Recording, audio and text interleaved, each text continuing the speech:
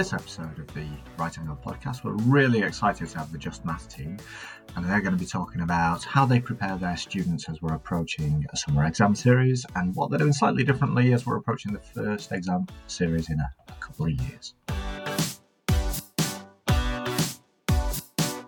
So, welcome everybody to our podcast. We're joined today by Chris and Mel from Just Maths. If you'd like to say hi, guys. Hi, guys. I wouldn't expect anything less from you, Chris. So, first of all, if you'd like to introduce yourself and a little bit about what you do, who'd like to go first? I think Mel's pointing at me. Mel's pointing at you, Chris. Yeah, well, I'm Chris Seager, part of the team at Just Maths. But it is more importantly, it's what started everything off. I'm a maths teacher. Maths teacher at, am I allowed to say where I work, Mark? Sure. Yeah, of course, yeah. We're both at the same school, both at North Bromsgrove High School in Bromsgrove. And how many years have I been teaching? Started training in 2002-ish, 3-ish, around then. It all blurs into one, doesn't it? That school that I worked at that point, very quickly promoted, became the head of department. But I suppose the big credit or the big thing that happened whilst at that school, we became the most improved school in England as a school. And obviously the English and maths results form heavily around that judgment and the results that go into the pot that helped the school on that journey. Moved to another school, head of department, and I'll let Mal, when she introduced herself, say how we bolt together. But went on to Ulster Academy and we won the Maths Team of the Year in 2014, 15. In fact, hold on. No, 2016. There it is. So listeners at home, Chris is currently showing me the trophy. Mel, do you want to introduce yourself? Yeah, I don't have a trophy. So I joined... It's here. Yeah, thanks. I joined the school where Seager had just been appointed head of department as an NQT, coming into teaching late in my career. I was quite nervous for my interview, so I rocked up to my interview. There was me and another gentleman up for the interview. I was the only one that turned up with a bag of tarsia pieces for my interview lesson. The other guy asked for his worksheet to be photocopied. And then, funnily enough, I got offered the job. So that shows how desperate they were. But the one thing for Seager's credit, and when people call him Chris, I have to literally look around because I've never called him Chris, and I find it weird, is that the one thing that he was able to do was develop the team. All of the talent or the teachers within the team were all at NQTs. We developed our own methods, our own systems. We weren't beholden to the old guard of we used to do this, we've always done it that way. And everything was up for grabs. It was like, oh, that's a good idea, let's try it. No, that didn't work, let's try it, let's do that. Or try it a different way. So then we moved together to Ulster Academy. That was an interesting move. Who poached who? Did you one of you? We both went together. Yeah, both wanted to go for the next challenge. Yeah. Both went, spoke to the head teacher, applied, and took us both. There was two jobs. It wasn't they were making something there. It was it all fell into place. And then I moved after about 3 years to do some SLE work, and an opportunity came up. So I did some SLE work in Birmingham, and then. This school we're currently at, the entire maths department left and the school went into special measures. Yeah. And as part of the SLE work, I could see that it was a great opportunity to make a massive difference. Yeah. But it was it was the third time I'd gone into a school of challenging circumstances. The entire maths department was new. And again, the team here now are brilliant, but within 12 months, we came out of special measures, which only 12 schools have done in the last 8 years, and we're now on that school improvement journey to prove that we're good and don't require improvement anymore. So it's interesting times, it's tough, But Seager decided he wants to have a bit of the fun and came over to join us. It was either that or I felt I couldn't do it on my own. You are very much the powerhouse together. So tell if I think Mark, it's a bit of FOMO on my part. It's afraid of missing out. And I just think that there's an element of me that sees myself as his wingman, whereas he's the superhero, I'm the sidekick. And it's always been that way, that when he's having a great day, he pulls me up. When I'm having a great day, sometimes he might not be. And I actually think that's crucial for any maths department, that you've got someone in there that does that for you, or any department or any team. Yeah, I fear the day where we're both suicidal, because we will literally be right. Let's do it together, or where we've both had enough. There will be someone in your department that will pick you both up, and then maybe there'll be a third person to Just Maths. So tell us a little bit about Just Maths. For if someone who hasn't seen it, how did Just Maths come about? What would you say is its primary purpose? It was back in 2011-ish. Mm-hmm. Must have been about 2011, wasn't it, Mal? Where we were putting resources together and talking and developing something that was really supporting or a package that we knew was working to try and really get as many grade C's through the door back under the old GCSE. And when schools were asking what we did or how we did it, it was quite hard to explain what we were doing, and the package and the support we were creating for our students. And we putting this thing together, created Just Maths, and there is a third person with Just Maths, and that's Fies. And he's very much the IT and the system behind it. So there's three of us as part of that crew. Yeah. But yeah, it's almost like this gold mine of everything that's in here and Mal in there. Seager's pointed to his head for people at home. Yes. Oh, sorry. I'm forgetting people are going to be listening to this in cars and all sorts, aren't they? And literally up in my head, up in Mal's head, of that journey that we're taking students on to try and get and maximise the grades out of. So it's a bit of absolutely everything, Just Maths, that started back in 2011, 2012. Yeah. Yeah, it started off very much an intervention package about what topics do we need to teach. And I always joke about being an exam monkey, getting them over that finish line. But then when you think about running a department, that it's like a 3-lane motorway, that if all you ever focus on is your year 11s, and you're doing 120 miles with those, you're never going to stop doing that. And then that's where you lose staff, your churn goes through the roof. And to Seager's credit, we've always had a great team around us when he was running as head of department. And we've got to make sure we hold on to the staff we've got. Yeah. So we had to think about, and we would always had a formal scheme of work about we've got to speed up in year 7, 8, 9 and 10. And slow in order to be able to slow down at year 11, because we cannot, it's unsustainable constantly intervening. So we've had to formalise what we were doing. So rewriting our schemes of work for the working towards, the working above, the crossover as it came out with the new GCSE. And we were really nervous with the new GCSE, weren't we, Seager, about, well, where are we pitching it with our students? And then to go into that new GCSE, we'd moved school a couple of years before, got some really nice results, and then I remember thinking all we want is a 7 in front of it. We'll be happy with a 7, and then to pull out like 88% 4 and above the first year was just phenomenal, to show that we'd pitched it at the right place. Yep. It's interesting watching people talking about the crossover, and it's almost become this thing now that I see Pearson have got the crossover papers. Yep. And it has become, but that came from us developing something focused at the grade 3, 4, 5. And at this time of the year, end of March, early April, it's that hardest decision for heads of departments, of those students in the crossover. Where do you put them? Have you got any advice for people on that one? Because that's, we haven't had exams for a couple of years. We've got new heads of departments that have never been through this before. What would kind of be your best advice for that?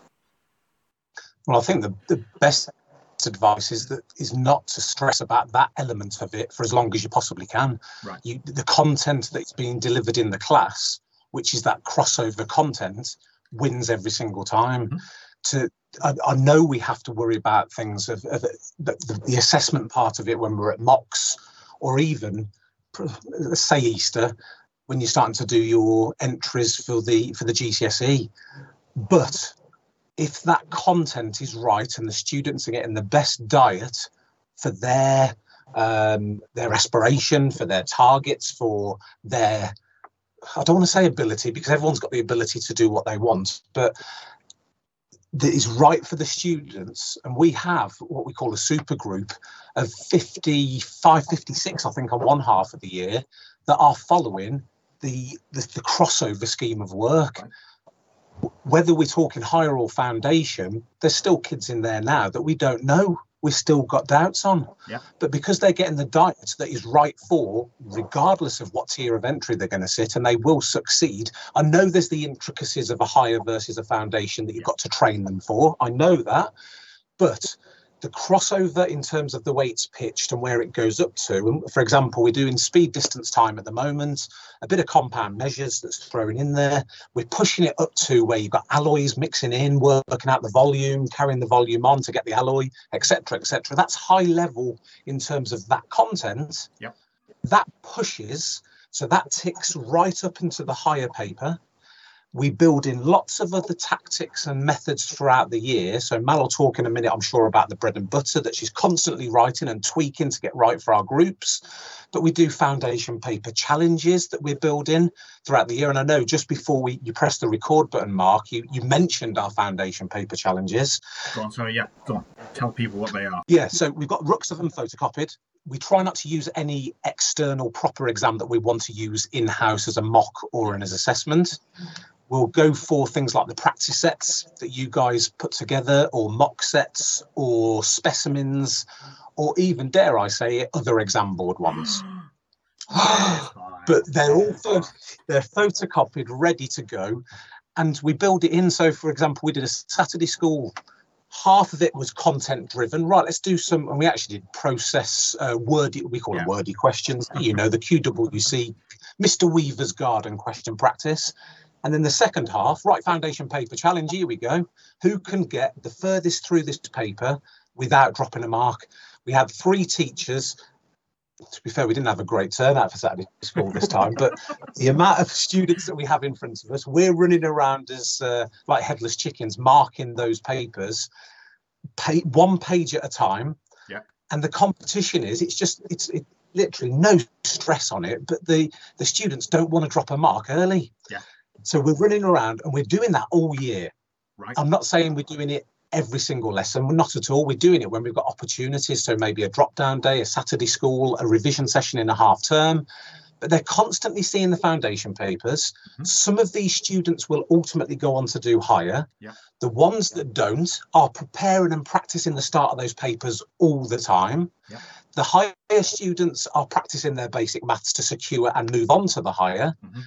But it means, and we've just finished marking their mocks, and you know what I'm doing all the time when I'm marking those mocks, I'm bothered about, and I know Mal exactly the same, have they nailed page 1 and page 2?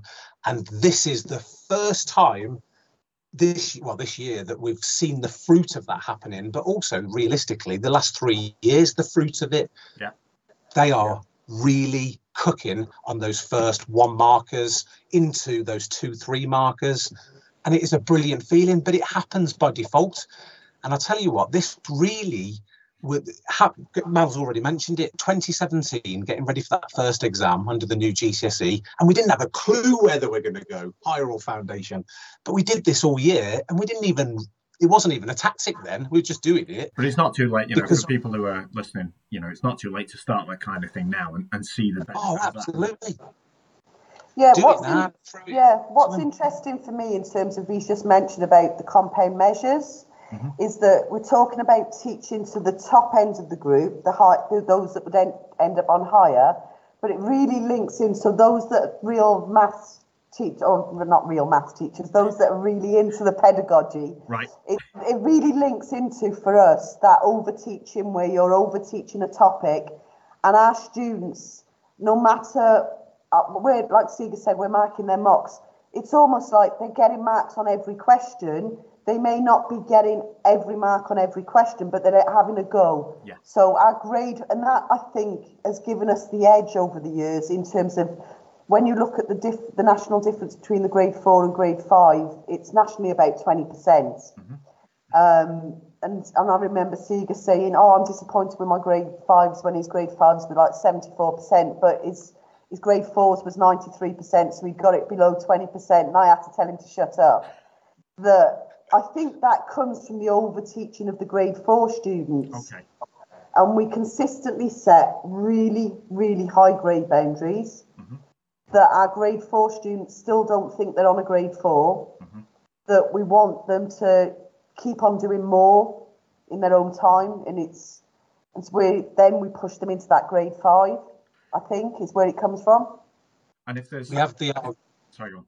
Sorry, I was just going to say that we have the conversation every year with different members of staff, different team members, whether it's SLT, our department, about getting that balance right before, like Mal says, the high grade boundaries, before they do switch off and they go, "I'm never going to get there." Yeah. The conversations and the independent conversation that we have with each student and showing them the journey that they're going on, regardless of what the grade it triggers into. Okay.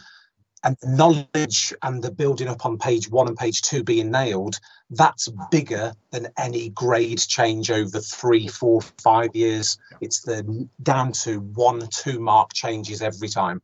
And just looking at kind of where we are in the year and as people are approaching the exams and preparing their students, what have you found that works really well? I mean, you've both spoken to me about regular contact with parents and not underestimating the impact that can have. Do you want to elaborate about what your best advice for people at this moment is? So we're talking this moment in time that you're going to send this podcast out. So talking March, April time. The Mal puts these together. It's part of the Just Maths package that's there. But it can be done by anyone, to be fair. It's a tactic that you can do. It's an amalgamation of, I suppose, let me rewind. We assume students do nothing. Right. And at this, whatever time of the year, we assume they do nothing in their own time. That sounds harsh, doesn't it? Nothing in their own time. So we've got them captured from 8 until 3 o'clock. That's what we do. We throw everything at them. We assume nothing. Mm-hmm. But what we want to do is direct for what they do in that extra time. Mm-hmm. So if we know that students have got tutors, we want to direct what they do with the tutors. Okay. So we know that there's rogue tutors out there, and send them off on what they want to learn. But we like to have conversations with the tutors. Okay. This is what we want to do. But then, I suppose more importantly, that we assume nothing, but we do know there is a lot of support out there and a lot happens. But parents need guidance too on what that is. Mm-hmm. And Mal's got a brilliant setup, and I think it's even on your own personal laptop at home, of students that we think are going to be on the foundation route, on the higher route, the crossover route in terms of emails for parents. Okay. And we have that set up throughout the year. And we say hello from the start of the year, but then it develops more to this point, and it starts about January, Mal, your final countdown, when you start that communication. Is that right? Yeah, we started the communication with parents at the end of year 10 this year because of the situation, by introducing. So it would have been, produced rag papers for them where we did a question level analysis, uploaded it, and produced alternate papers for the kids. We would never usually do that until year 11. Okay. And their first December mocks, but we made the decision to touch base with parents, and I send it out to our students saying that I'm part of the Seager Muldowney team, or I don't teach your child, here's the contact details, but I set up those mailing lists, and they then know to expect them. But in the email it was saying, look, we understand these kids may feel they've had a tough deal, but here we are, we're doing what we can. Mm-hmm. So very early on it was open that door to those parents that were open to it, to say, look at what we're doing. We're already giving you this early. But in a normal year, they would start out in January saying, right, we've done the mocks, here's a rag paper. And then from January onwards, we send them, and it's 3 or 4 topics, 3 or 4 questions each. There's one for our working towards scheme of work, one a week for our crossover scheme of work, and one a week for our working above. And it's just saying we know how difficult it is as a parent. And I would hate to be a parent of a 15, 16-year-old. Seager's got 3 coming through. He's going to be a nightmare to work with. Year 10, the eldest at the moment, so trying to get him ready. He's on that higher foundation changeover. And just email it out every week saying, here's this week's list. We know how difficult it is, because we used to abdicate our responsibility at Parents' Evening, going, have you got them a revision guide? Here's one, or buy one. So parents just say, I don't know what to do. They think maths has changed. Maths is maths. So we send them this list. Very good revision guides. Yeah, Chris is currently holding up to the camera a copy of his revision guide, which is available via the Just Maths website, He doesn't waste a single opportunity. No, he doesn't. And so all I've done this year, and again, this shows to parents that we're putting some effort into it. And I've just said, look, I've reviewed this week's package that would go out. Don't do questions 6, 7, 8, and 9. Because they're topics that won't appear on the advanced information. The response from parents has been phenomenal in terms of feeling that we're doing stuff to support them, to support their child. And I think it's really difficult as a parent to know what's the best thing to do. And their default position sometimes is, let's get them a tutor. And the reality is sometimes that will help in the vast majority of cases, but sometimes the kid has got the wherewithal to do it themselves. So that liaison with parents, and we've always tried to have a good relationship with them so they can see that we're working as hard, if not harder than their son or daughter, to get them. I always start Parents' Evening saying I'm not going to apologise for having high expectations or having high expectations both in terms of behaviour but also in terms of we're going to drag them kicking and screaming over that finish line, and Seager's heard me say that so many times, when it is, whatever happens, I'm going to be dragging them or pushing them over that grade 4, grade 3, grade 5, grade C borderline, whether they like it or not. And they seem to like that approach, that we're there holding their hand along, and that sounds really emotional and softy and touchy and feely and all the other stuff. Feel that they're being supported as well as the students, because it's half the element of the equation, really, isn't it?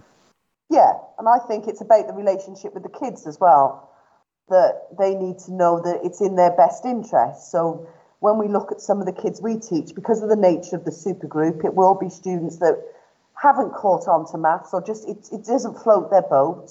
They don't want to be there. But we're constantly trying to find ways, and I think that's why having us as team teachers, so when the days I'm not in, Seager has another colleague, and we cross over when we're in there together. But having 2 different teachers, sometimes my way with what a student may not work, so Seager will use his ways with that student. Do you think it's worthwhile, teachers investigating swapping groups periodically if they're just down to teach, or do you think that's a bit of a risk at this time of the year? At this time of the year, I wouldn't. I think kids don't like change. But for us, it's about they know that they're not always stuck with me, or they're not always stuck with in the nicest possible way, aren't they, Seager? Would you agree? Well, but it also works brilliantly with anyone or any department or any team members who are part-time to really gel. So it's so easy and we could talk another hour just on this alone, but any kind of team that you've got that are different hours, and if rather than a group having a different book with each teacher, and that's an easy option, isn't it? We have this fluidity that just flows through, and that works with our whole department now, not just myself and Mal's arrangement with the groups that we teach. And means that the students have the better deal, not the teachers having the easier deal to have my own book, my part of the curriculum or of the scheme of work. So the students may have someone different in front of them, but the work flows perfectly through, and that really works. So going back to your question that Mal rightfully answered that way as well, very difficult to change it at this time of year, but bear it in mind as you're planning now, ready for September, definitely, yeah. And as we kind of go into May, June time, what are your top tips for people of the kind of things that you do and you found that work and help motivate students in any non-year? And also, we can't ignore the fact that, you know, we haven't had exams for 2 years. You got any thoughts on that one? Any activities that you find really useful with students as you're coming up to exams? I'm quite an old-fashioned teacher, and I never thought I'd say that. I always thought I was very much... So my revision sessions, I've been trying, let's give them a worksheet, let's go round, and I found that I can't bear the noise in the classroom. The boys that would go off task in a lesson, if you're not on constantly nagging, are doing the same in revision, so it's pointless them being there. So I've tried something new for me this week, in terms of, not this week, this year, where it is very much my revision is an extra lesson. Okay. They might get some sweets if somebody's remembered to bring them to me. If they don't, the kids will remind me, Miss, we haven't had our sweets. But I found that has been, here's one, do one, here's one, do a little one a little bit tougher, rather than trying to do anything that's groundbreaking, because kids do like, and again, it's all about context. Our students like consistency. They like to know what to expect. Yeah. I think everyone likes that, though. That's a comfort blanket, isn't it? It's a human nature to know what to expect, and also when you walk in that room, what the standard is, what the expectation is, what the person that delivering, that it's important, just as it's important that we're not up and down, we're the same arrangement in terms of what we deliver, how we deliver it. But yeah, so talking about what Mal's saying, that different kind of approach with the revision sessions. But I think to answer that question, Mark, is that it shouldn't be different at this time of year. Yeah. It should be the kind of things that have been little. We talk about little and often as a healthy diet with what we eat. Yeah. It's just as or more important, little and often, as part of the whole package of year 9, 10 and 11. And I'm only saying it from that point of view because we are a high school that starts in year 9, that it is built in all the time. So it isn't a scary thing. And Mal she knows what I'm going to say now, this picture of the worst mountain you're ever going to see. It's not even a mountain, it's an upside down V on the board. She draws it, this little stick man, and the stick man gets closer to the mountain, and the hill becomes harder to climb the closer you are to the mountain. But when you're further back at year 9, year 7 for secondary schools, it doesn't look so daunting. And that's what we try and instill. So all of our tactics, whether it's a foundation paper challenge, revision sessions, conversations with parents, it happens from day one. And that buy-in just makes the whole journey up to GCSE so much easier. And I know it's easier said than done, because we always think in that fast lane, year 11, and we still do, we fall into that trap as well. But a lot of our tactics, a lot of our things that we do, the red, amber, green in after an assessment, they put it in their book, they track it on their folders. That happens in year 7 when we was in a secondary school, all the way through to year 11. It happens in year 9 through to year 11. So we try to have as many things in place from day one, not so much intervening. Thanks, guys. That's been absolutely brilliant having you on for people to listen to. And I've got to ask you a final question. I'm sorry to put you on the spot, but you know it's coming because we talked about it before the podcast. So what does maths mean to you two? Well, for me, what's really interesting is I read my PGC folder just before I was looking to bin it, and I remembered on one of those things that you have to reflect on. And I mentioned in there about I can't believe how much of teaching's focus is on the GCSE. Yeah. And I tell you, because at the time I suppose I was very naive, and I thought I was going to teach kids to love maths. And I think I've come at it from a different point of view, that we're teaching them to love maths through being successful at it, whatever that level is. Yeah. So that's what it is for me. It's a language that you teach kids, a way of approaching stuff, but it does have to come from starting off with the success, that you give them the confidence, and you get them on the upward spiral. It's about stopping that But yeah, it just makes me think about how naive I was in my very early years as a teacher. And Seager's looking at me going, but you still are now. Go on, Seager, what's your answer? I think it's almost exactly the same, but just worded slightly differently to what Mal says. I think he's going to make you sound stupid now. He's going to do something intelligent. It's going to come from the heart. This, no, it's. I think maths is a door for the rest of your life. Whether it's a qualification that you're aiming to get to do the next thing, whether it includes maths or not, but it's also that door to get through to help out with working out a percentage reduction in a shop or make anything profit loss. It's a door for the rest of your life. That's what it is to me. Thank you, guys. It's been absolutely brilliant having you on, and we hope to speak to you again soon. Thanks. Bye now. Bye. Cheers. Bye.